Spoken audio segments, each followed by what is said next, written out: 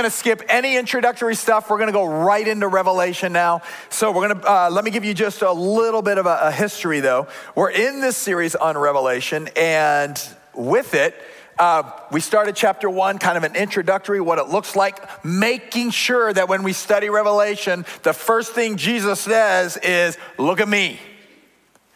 Jesus doesn't say, look at the dragons, look at the eyes, look at the wings, look at the claws, look at the colors. Jesus says in Revelation, look at me. And it's the point of the book to see Christ. Chapters 2 and 3 are kind of a report card to the 7 churches that the revelation is given for, the letter is written for. As we read chapters 2 and 3, we are looking over those churches' shoulders to read what was written to them. The number 7, when it shows up in Revelation, is more than a number. It also represents something that is complete or done or full. So when we talk 7 churches, yes, it's to those 7 churches, and it's to us today because it's all the churches. It's the completeness of the church. So we read over their shoulder, understanding he's writing to them, but we can learn from it as well. We covered chapters 2 and 3, and then John, the author of Revelation, goes from the church to an open view of heaven. The heavenlies. We saw that starting last week in chapter 4. His focus goes from what's in a practical sense to the church to what's going on in the heavenlies. And it's mind-blowing. And if you've missed any of these messages, our YouTube page, our web page, those are available. You can catch up. And we have what we call Monday morning insights, right? Follow-up. Thank you. I knew that wasn't right. Monday follow-up. Just go on the YouTube page and you'll figure it out. What we do though there's stuff we just can't cover on a Sunday, or we would be in Revelation for years. So we dig in deeper on the Monday follow-up. It's been a long day already. So I would encourage you, seriously, I'd encourage you to go check that out if you have questions or would like to know more about Revelation. Today, we go to Revelation 5, and we pick up where John's view is of heaven. And I'm going to do a little different today. We're going to stop in passage and break some things down as we go before getting to the 3 primary points. First of all, verse 1, it says, "Then I saw in the right hand of him who sat on the throne a scroll with writing on both sides and sealed with 7 seals. And I saw a mighty angel proclaiming in a loud voice, 'Who is worthy to break the seals and open the scroll?' But no one in heaven or on earth or under the earth could open the scroll or even look inside. I wept and wept because no one was found who was worthy to open the scroll and look inside." Let's stop right here. First of all, I want to speak to church folks, and this is going to be a bit of a rabbit trail.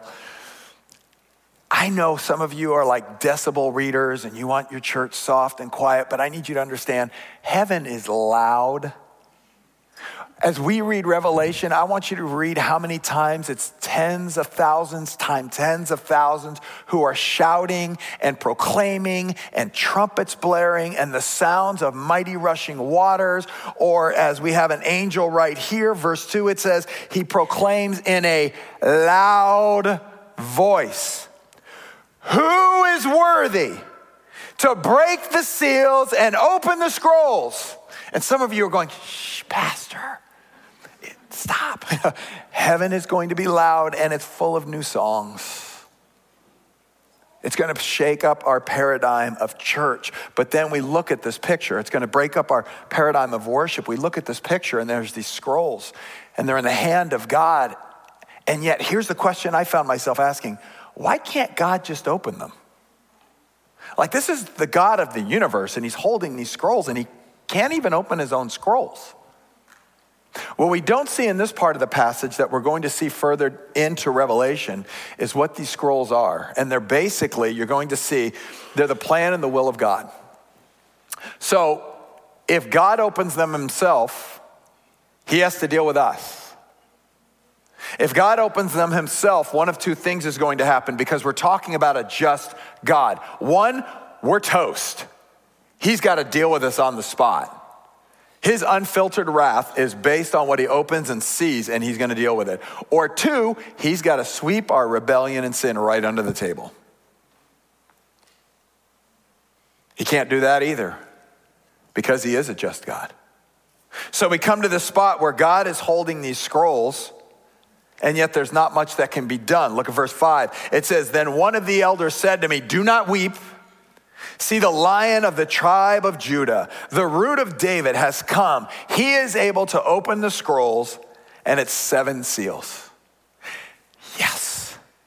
So now what can't be opened by God, here comes a lion, and I like lions. Lions are austere and they're strong. And when they walk into a space, every other animal trembles. They say that when a lion roars, it can be heard for miles. Everything else stops. You can be at a zoo and a lion will roar and everyone freaks out. Here comes a lion walking in. Maybe John heard it roar because he knew it was a lion, and he turns and he sees it, and what does he see? That. Verse 6, he said, "Then I saw a lamb looking as if it had been slain, standing at the center of the throne, encircled by the 4 living creatures and the elders. The lamb had 7 horns and 7 eyes, which are the 7 spirits of God, sent out into all the earth." So here comes the presence of a lion in the physical form of a lamb. And this lamb, he says, looks as if it has been slain. This thing has been battered, beaten, maybe bloodied. And it says it's standing at the center of the throne. We've already seen God is on the throne. The lamb is Jesus. The lamb is God. And he stands on the center of the throne. And we see a picture once again of that number 7, 7 horns, which is power. All power is in this lamb. 7 eyes, all seeing, all knowing. The 7 spirits, encompassing Spirit of God, is at work. Verse 7, it says, "He went and took the scroll from the right hand of him who sat on the throne. And when he had taken it, the 4 living creatures and the 24 elders fell down before the Lamb. Each one had a harp, and they were holding golden bowls full of incense, which are the prayers of God's people." Picture this, a lamb walking into the presence of a holy and mighty God that everyone else is falling down and worshiping. John sees this lamb simply walk over and take the scrolls. He's asserting his right. This lamb is asserting his right to rule the world. The lamb is a lion. He is king. These prayers of the saints are for the peace, hope, and deliverance of a dark world, for a new kingdom to come with a new king. This lamb is the answer to these prayers. This lamb is the lion. This lamb is the king. John is watching all this play out, and as he sees it, and he sees the wrath of God has been poured out on this lamb, there's this spontaneous breakout of praise that begins to happen in heaven because of what the lamb has done. Now, let me ask you a question before we get into this picture of worship and praise that's going on in heaven. When you walk into church, when you think of our time of singing, is it carrying a tune or is it worship for what the Lamb has done? Because there can be singing, there can be a lot of notes in a church service, and that doesn't mean a single word of worship or praise has gone out. When we gather into church, do you get a picture of what the Lamb has done for you? And it can be so easy to think about, especially if you're like me and you grew up in church and it's just what you've done. But if I brought a baby lamb out on this platform and I put a knife in your hand and said, "This lamb has to die for you," you'd be horrified. And yet that's what this lamb did for us. May we not get used to it. May it stay as fresh as on our mind as if a lamb was brought to be slaughtered right here on the platform. This is such a picture of the Old Testament where a lamb would be killed for the people. Jesus is that lamb. So when we gather and we begin to worship, I would challenge you, please don't hear the songs as just another event to do in church or something to override a bad week you may have had. Remember what the Lamb has done for you. We're going to talk more about that in a minute, but we go into the worship that happens, and worship is worthship. You're showing the worth or value of the one you're singing out to. Verse 9, it says, they sang a new song, saying, you are worthy to take the scroll and to open its seals, because you were slain, and with your blood you purchased for God persons from every tribe and language and people and nation. You have made them to be a kingdom and priests to serve our God, and they will reign on the earth. We'll come back to verse 9 in a minute, but we get this building that's happening in this time of worship. Verse 11, it says, then I looked and I heard the voice of many angels, numbering thousands upon thousands and 10,000 times 10,000.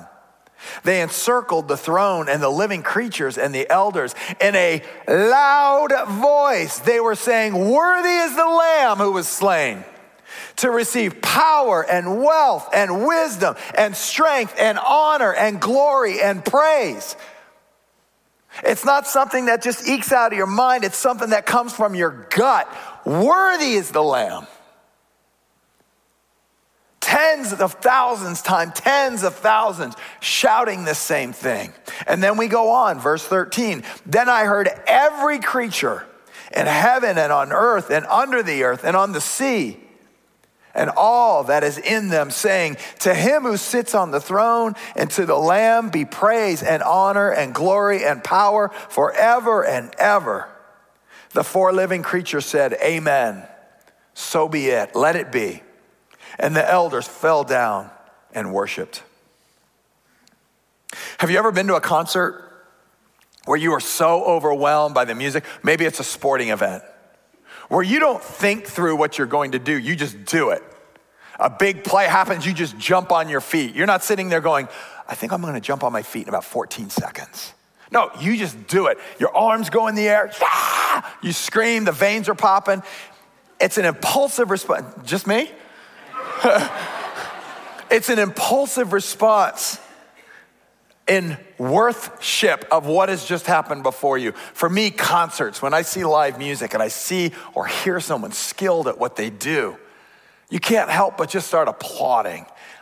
I laugh. I'm just like so amazed. I'll just start laughing, just in sheer awe of what's happening. That's the picture of what's going on in heaven right now. This is that times billions of peoples and creatures and angels. It says that it's not just what's in heaven, it's all of earth, mooing and barking and chirping and fishing, whatever sound fish make.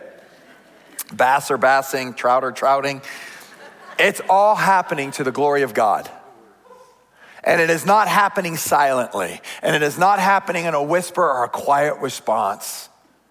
It is happening with a loud from the gut praise. It should change the way we look at what we're singing or saying. It should change the value, the worth of what we see in the Lamb. Because if we view him correctly and what he's done for us, I don't know how else we can respond. John responds that same way. Now, all this is for the Lamb. Who's the Lamb again? It's Jesus.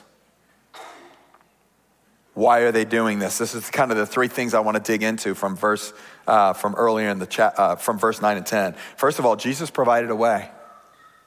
It does not happen in any other way. Jesus provided a way.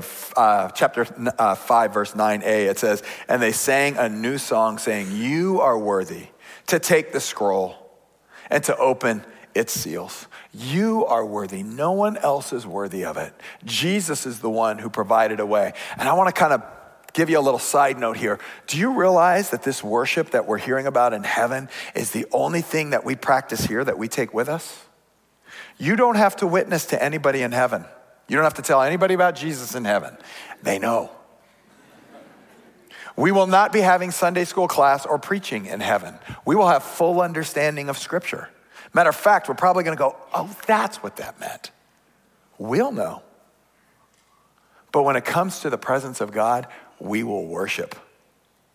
What you do in your time with the Lord is what is practice for what you will do in eternity with him. It is the only practice we take with us. And Jesus provided the way for that to happen. John 14:6, it says, Jesus answered, I am the way, the truth, and the life. No one comes to the Father except through me. Jesus is the only one who could have provided the way, the only one who could fulfill the purposes of God. Like I said, without the Lamb, we're toast. Jesus provided a way. We understand, Scripture tells us, Romans 6:23, the wages or the payment for our sin, our rebellion against God, it's death. But the gift of God, because of Jesus, is eternal life through Jesus Christ, our Lord, life abundantly. And please, I don't want you to see this as Jesus just fulfilling a checklist. I'm a task-oriented person. I like being able to get things done. I like having purpose to it, but there's something about getting things done and kind of moving on that's fulfilling. This wasn't a task list for Jesus. This was a heart list for Jesus. Jesus did it. This is the second thing. Jesus did this out of love for us. It's a demonstration of his love. And this love was not a cheap act. It cost him something. To use the word love, if you've studied Greek, and we've talked about this before, but to use the word love is to use the strongest statement, agape, to use the strongest statement that you can possibly use. For God so loved the world that he sent his one and only Son, that whoever believes in him will not perish, but will have eternal life. These earthly bodies, they'll go back to the dust. But who we really are will be with Jesus. And there's more to come on that and what happens next later on in Revelation. Revelation 5:9b, the second half, it says, because you were slain, talking about the Lamb, and with your blood you purchased for God persons from every tribe and language and people and nation. This message is for everyone. This message of Jesus' love is for everyone. Mark 16 tells us, go tell all the people of the world. Acts chapter 1 says, go tell the people in your hometown, your surrounding region, and the world. Go tell them this message of God's love for them. Romans chapter 5 and verse 8, but God demonstrates his own love for us in this. While we were still sinners, Christ died for us. That lamb that we're reading about being slain was slain for us out of love. So we see that it doesn't happen without him. We see that he does this because of love. And what this means to us is it gives us purpose. It gives us purpose. Revelation 5 and verse 10 says, you have made them to be a kingdom and priests to serve our God, and they will reign on earth. We have an idea of priest because of our culture. Take this back to the Old Testament. Once again, the tie between Revelation and the Old Testament is strong. We, as priests, as a kingdom of priests, are representations of God on the earth. Can you do me a favor and tell the person beside you right now, you are a priest? Tell them, you are a priest. And some of you are like, no, yes. You are. We are representations of God on the earth. We are a kingdom. We are a people group. We are representations of God on the earth. 1 Peter chapter 2, verse 9 says, but you are a chosen people, a royal priesthood, a holy nation. Some of you going, I don't feel very holy. I know what I was thinking at 5 o'clock this morning. I don't feel very holy. I know what my struggles were. I don't feel very holy. In a surrendered life to Christ, when we see the fruit of his presence in our life, chosen people, a royal priesthood, a holy nation, God's special possession, that you may declare the praises of him who called you out of darkness into his wonderful light. Once you were not a people, but now you are the people of God. Once you had not received mercy, but now you have received mercy. We're a priesthood. We represent God on this earth. And we look at priests and we think, oh, quiet, meek, mild, humble, walked on. He says in Revelation, we're priests who rule and reign with God. We represent God and we rule and reign with God. I'll probably hit on this on the follow-up. Monday.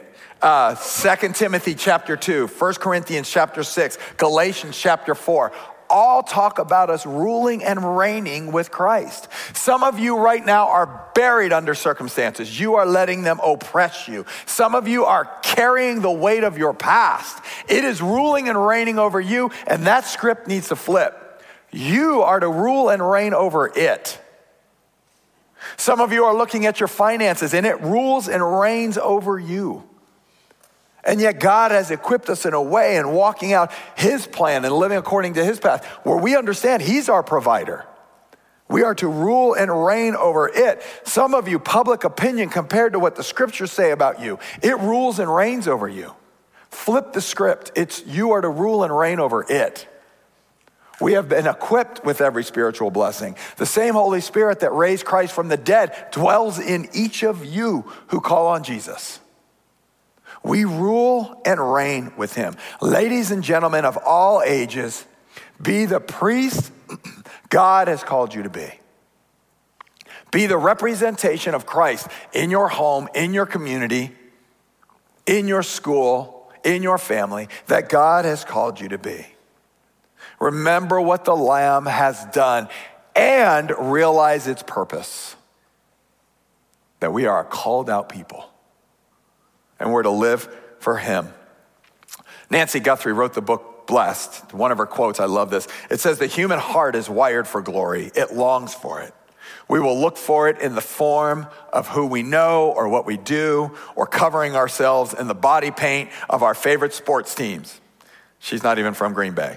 We are looking to connect with something or someone who will give us purpose, identity, glory. And yet, if we'll own it, Jesus has given us that, and it will share and live forever.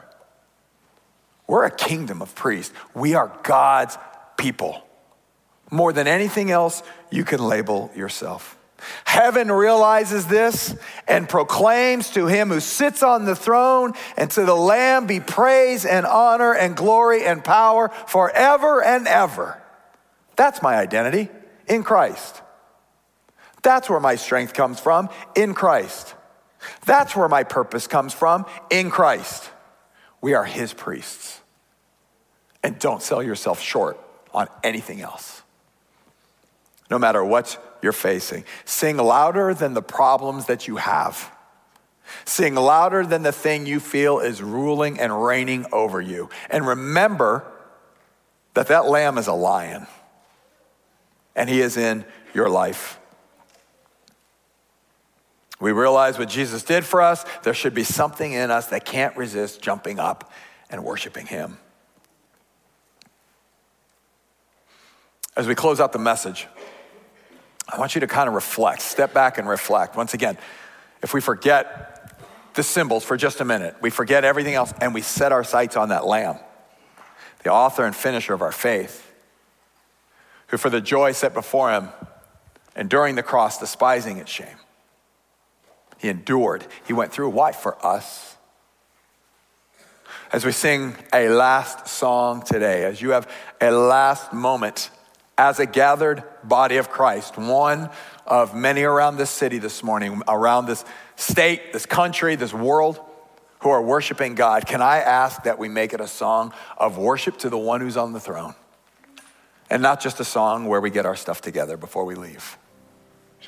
Can we make it a song where we just stop everything else, put the phone down, put the lists down, wake up a little bit, and remember what the Lamb has done for us? Would you bow your heads with me, please? Jesus, you are worthy of our worship. Jesus, you are worthy of our trust. Jesus, you are worthy of our affections. Jesus, you are worthy of whatever may be required of us to live for you with patient endurance. May our eyes be focused on the throne and the lion lamb that sits on it. We thank you. In Christ's name we pray.